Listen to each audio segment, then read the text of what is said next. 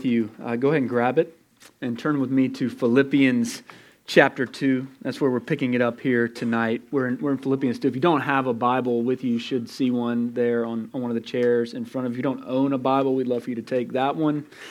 It's our tradition here to stand for the reading of the scripture passage in worship. We stand because we're all assuming the same posture under the Word of God. So would you stand with me now as we look to God and His Word? It's Philippians chapter 2. We're going to start there in verse 12. Therefore, my beloved, as you have always obeyed, so now, not only as in my presence, but much more in my absence, work out your own salvation with fear and trembling. For it is God who works in you both to will and to work for His good pleasure. Do all things without grumbling or disputing, that you may be blameless and innocent, children of God without blemish in the midst of a crooked and twisted generation, among whom you shine as lights in the world, holding fast to the word of life, so that in the day of Christ I may be proud that I did not run in vain or labor in vain.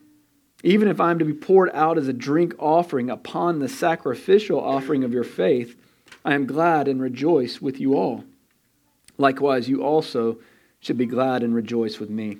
It's the word of the Lord. Let's pray together. Heavenly Father, thank you that we can be here in this place, that we can be here together as your people.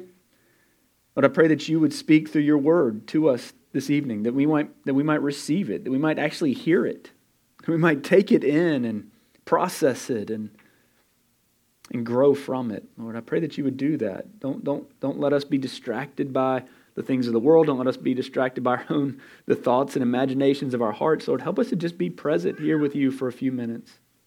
Lord, we thank you for the voices of these sweet children. Lord, they are not a distraction. They are not a nuisance. They are a blessing to us, and we are thankful for them. So, Lord, put the mamas at ease. Help them to know we are okay with that sweet sound. Be with us now. We pray in Jesus' name. Amen. You may be seated. Sorry. Over the last few weeks during the Advent season, we've been looking at this theme of light. I mean, it's this sort of central theme of light that runs really from cover to cover of the Bible. We've seen it from the beginning as something spoken. That's the first way we saw it in Genesis 1, is we saw light as something spoken, where God said, "Let there be light." If you can remember that scene, there was darkness there. That's what the Bible says, that before God spoke, that there was darkness. He said the earth was without form and void. It said that darkness was over the face of the deep, and then basically God's not having it, right? He said, I'm not about that. So he said, "Let there be light," and there was light. And ever since that, truly since the beginning, light has been this rumor. That's what we've called it. We called it a rumor that's carried on in the darkness, even of fallen creation. It's been this story that's really, it's like hinted at on every page, sort of whispering God's plans and His promises for His people. And we've seen God's promise even more explicitly through Isaiah, when things had gone bad, when sin was running wild in the world, when darkness had closed in, and that type of oppression, right? That's what the other type of darkness, not just lack of illumination, but darkness is oppression, darkness is gloom, that sort of heaviness.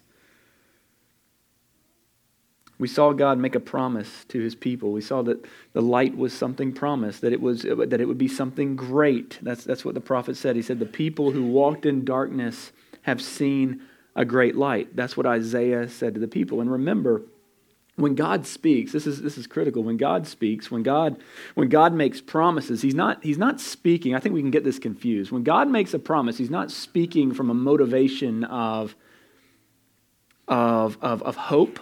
He's not speaking from a motivation of optimism or wishful thinking. But when God speaks a promise, He speaks from a position of certainty. And so in His sovereignty, here's what it happens. God will talk about future realization as present realities. Because what God says will happen is as good as happened. And then Jesus showed up. We saw this a couple weeks ago. Jesus showed up. That's what the Gospel of Matthew tells us. And just like any good and loving father would do at the birth of his children, when when Jesus shows up, when Jesus comes onto the scene, his Father makes an announcement, and it's a big announcement. It's a gigantic announcement. The Father actually enlists the cosmos as his ambassadors to make this announcement, declaring through a star, through something bright, that the King is here, that the King is born. And then wise men from the east saw it. And so even creation is in on this rumor.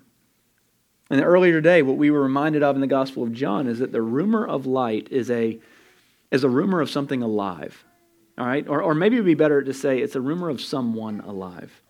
It's that Jesus is the living light. He is the light of the world. And the call there to the people of that day and to us is not just to see him, it's to what? It's to follow him. The people who walked in darkness have not just seen it, but they're called to follow that light. And to follow is to make a commitment. To make a commitment is to make a commitment to be with Christ. It's a commitment to being with Jesus. And that's our first thought tonight in this passage. If we don't, I don't know how you come in here this evening. I know there's people who aren't normally here, and so we're glad to have you here tonight. And we do this every Sunday morning. But I don't know how you come in here this morning. I don't know if you come hurting. I don't know if you come needy. I don't know if you come needing to be brought down or picked up. I don't know how you walked in this place.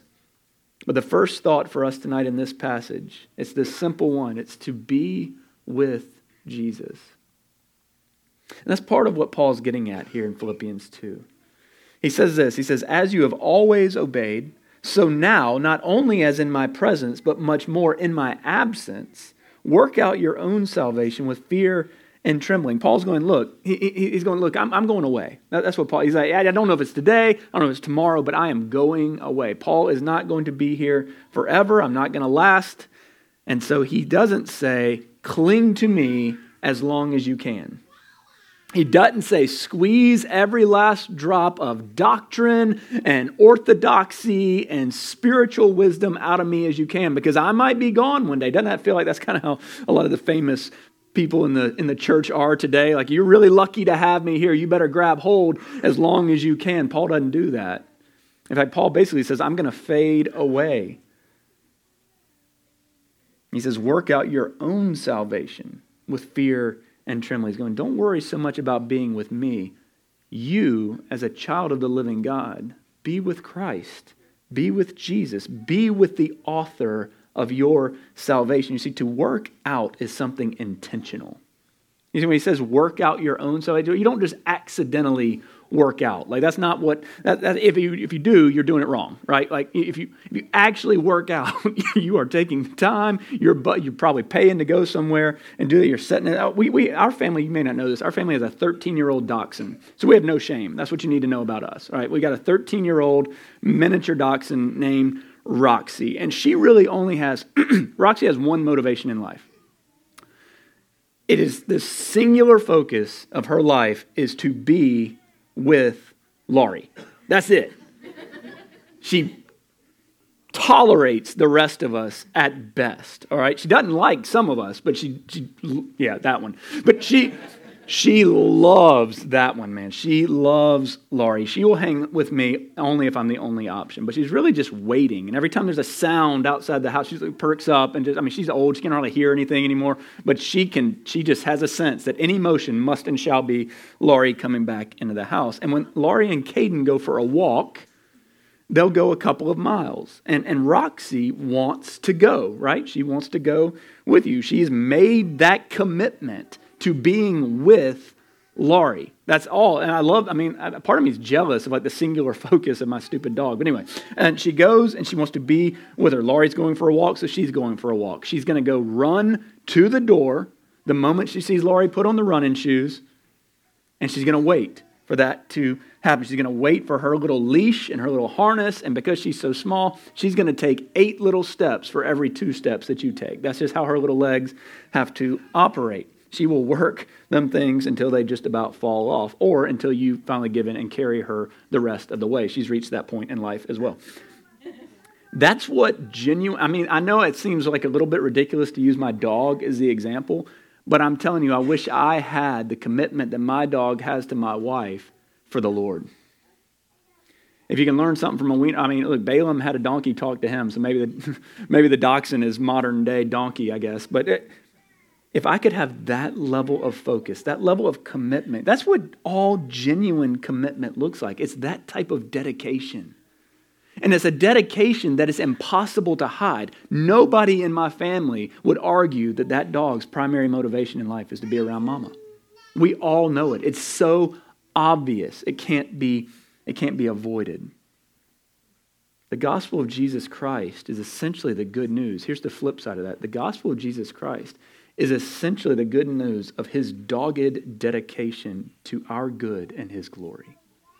He is so singularly focused on that he came for us. It's the story of what God has done for us in Jesus. It's what we read just before these verses in Philippians 2, that Christ Jesus, who though he was in the form of God, did not count equality with God a thing to be grasped, but emptied himself by taking the form of a servant, being born in the likeness of men. That's what we're remembering and celebrating at Christmas, isn't it? I mean, it's just that simple. It's that the Word became flesh and dwelt among us. And being found in human form, here's what he says, being found in human form, he humbled himself by becoming obedient to the point of death, even death on a cross. Listen, that's essentially the gospel right there.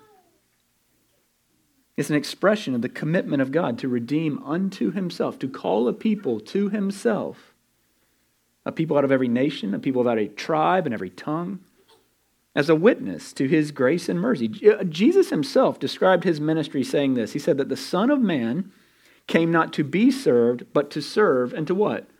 To give his life as a ransom for many. This is the heart of the gospel right there. It's Jesus giving his life as a ransom for us. It's that God shows his love for us, and that while we were still sinners, Christ died for us. So here, and there's the beautiful part about this. That means that he doesn't wait for us to get our act together. It means that Jesus isn't sitting there going, one day he's going to be worthy. One day she's going to be cool enough to be part of Team Jesus. One day he'll get his stuff together enough to not trip over his own two spiritual feet every other minute of every other day, and I'll be happy to have him on my team. That's not the gospel of Jesus Christ. By the way, that's basic religion 101. That you do this and God will accept you. That's basically the faith of everyone outside of Christianity. Christianity is the only faith where God says, no, I'm going to come and dwell among you. I'm going to come and die for you. I'm going to come and give my life for you. So he doesn't wait for us to get it together. He doesn't wait for us to clean up our act. He doesn't come running to us when we're at our best, but comes running to us when we are at our worst. That's the gospel of Jesus Christ. It's nothing less than that. And then Paul says in Romans 8:1 that there is therefore now no condemnation for those who are in Christ Jesus. You see, that's the grace.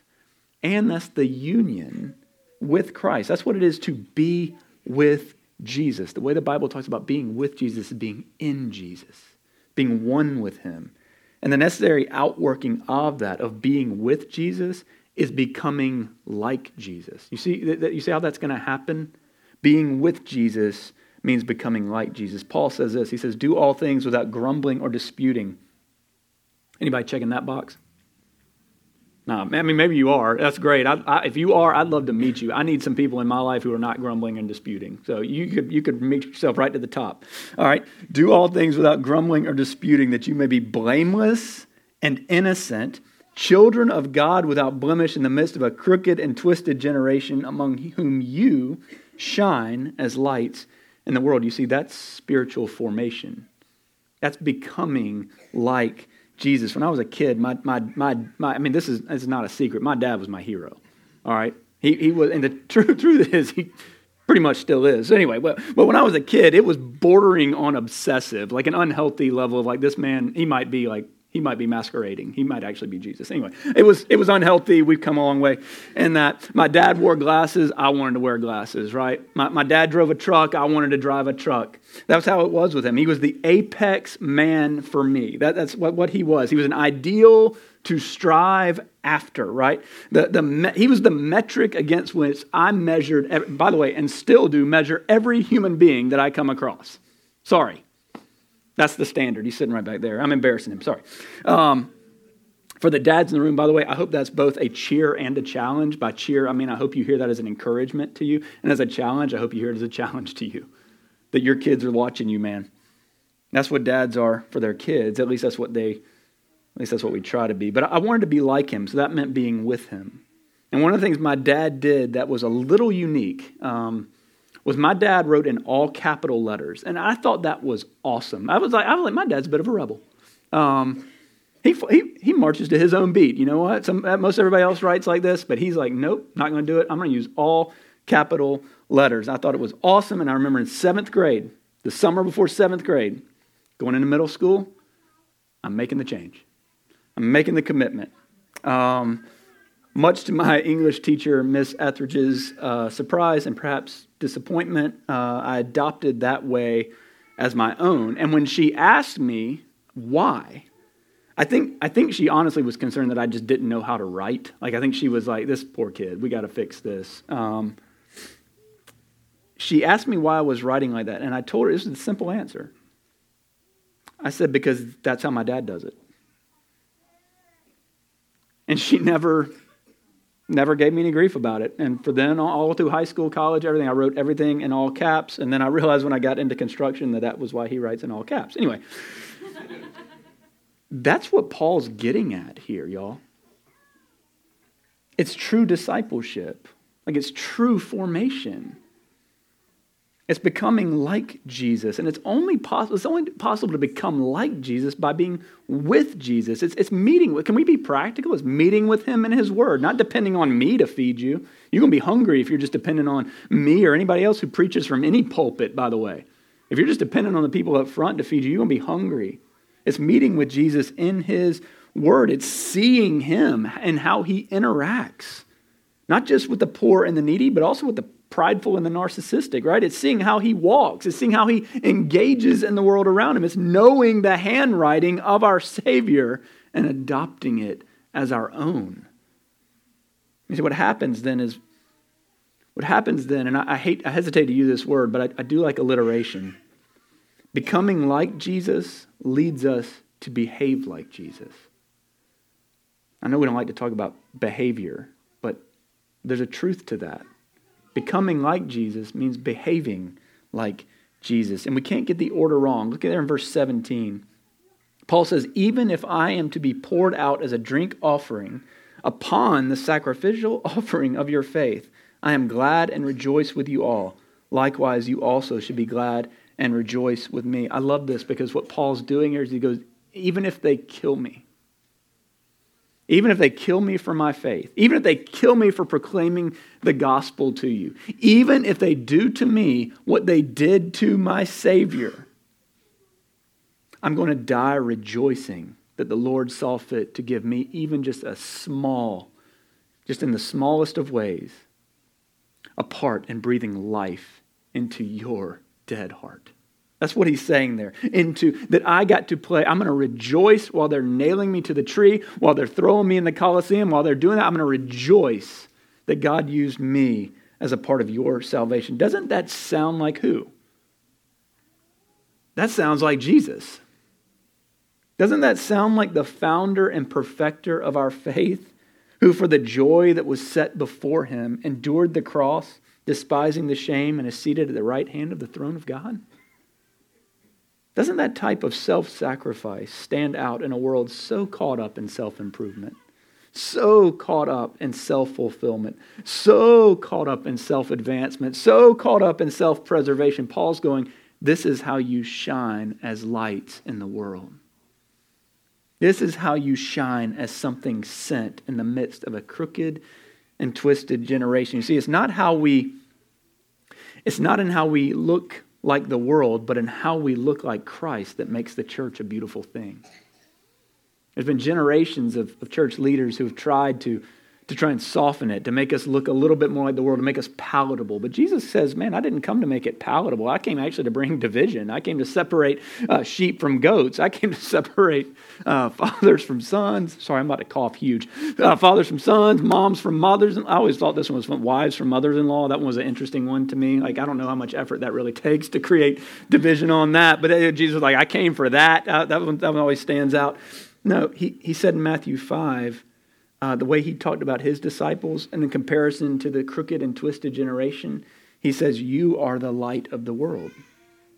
That's what he says about you. If you're in him, that's what he says about you, that you are the light of the world. It's because as we are with him, we're becoming like him. And as we become like him, we begin to respond like him, behave like him. This is who we're called to be. We're called to shine, you and I, as lights in the world, reflecting that light of Christ, reflecting the love of Christ, reflecting the life of Christ, ultimately that the world might know Christ. May we be a people who practice the way of Jesus here together, who actually begin to walk like him. The Bible tells us, it begins with this burst of light in the darkness. Remember that? Let there be light and there was light. It announces the birth of Jesus with a star. It tells of his death with an eclipse. As the light is darkened by death, it burst forth with light on that first Easter Sunday, and it ends in a new heaven and a new earth, where we're told that night will be no more. There will be no light or lamp or sun, for the Lord their God will be their light, and they will reign forever and ever. The story of the Bible, in a nutshell, is the story of life over death. It's the story of joy over sorrow. It's the story of hope over anxiety. It's the story of faith over fear. It's the story of victory over defeat. It's the story of light over darkness. It's the story of those who've been called by Christ, being sent by Christ for the glory of Christ. My prayer for you this Christmas, this in the coming year, may our lives be a living witness of that story. May our lives tell that story. And in the end, may Jesus get the glory because he's the author of that story. Let's pray together. Heavenly Father, we do thank you. We thank you for your word to us. We thank you for the reminder. We thank you for the meaning and the purpose behind what you've done for us. We thank you, again, we thank you for the sound of these sweet kids' voices. We thank you for how you've provided. Lord, we look to you to continue to do that. Shape us into the likeness of your Son. Send your Spirit on us now that we might walk like him, we might practice like him, we might look like him, that we might reflect him. Lord, we pray that you would do that for us. Do that in us. Do that through us. We pray that in Jesus' name. Amen.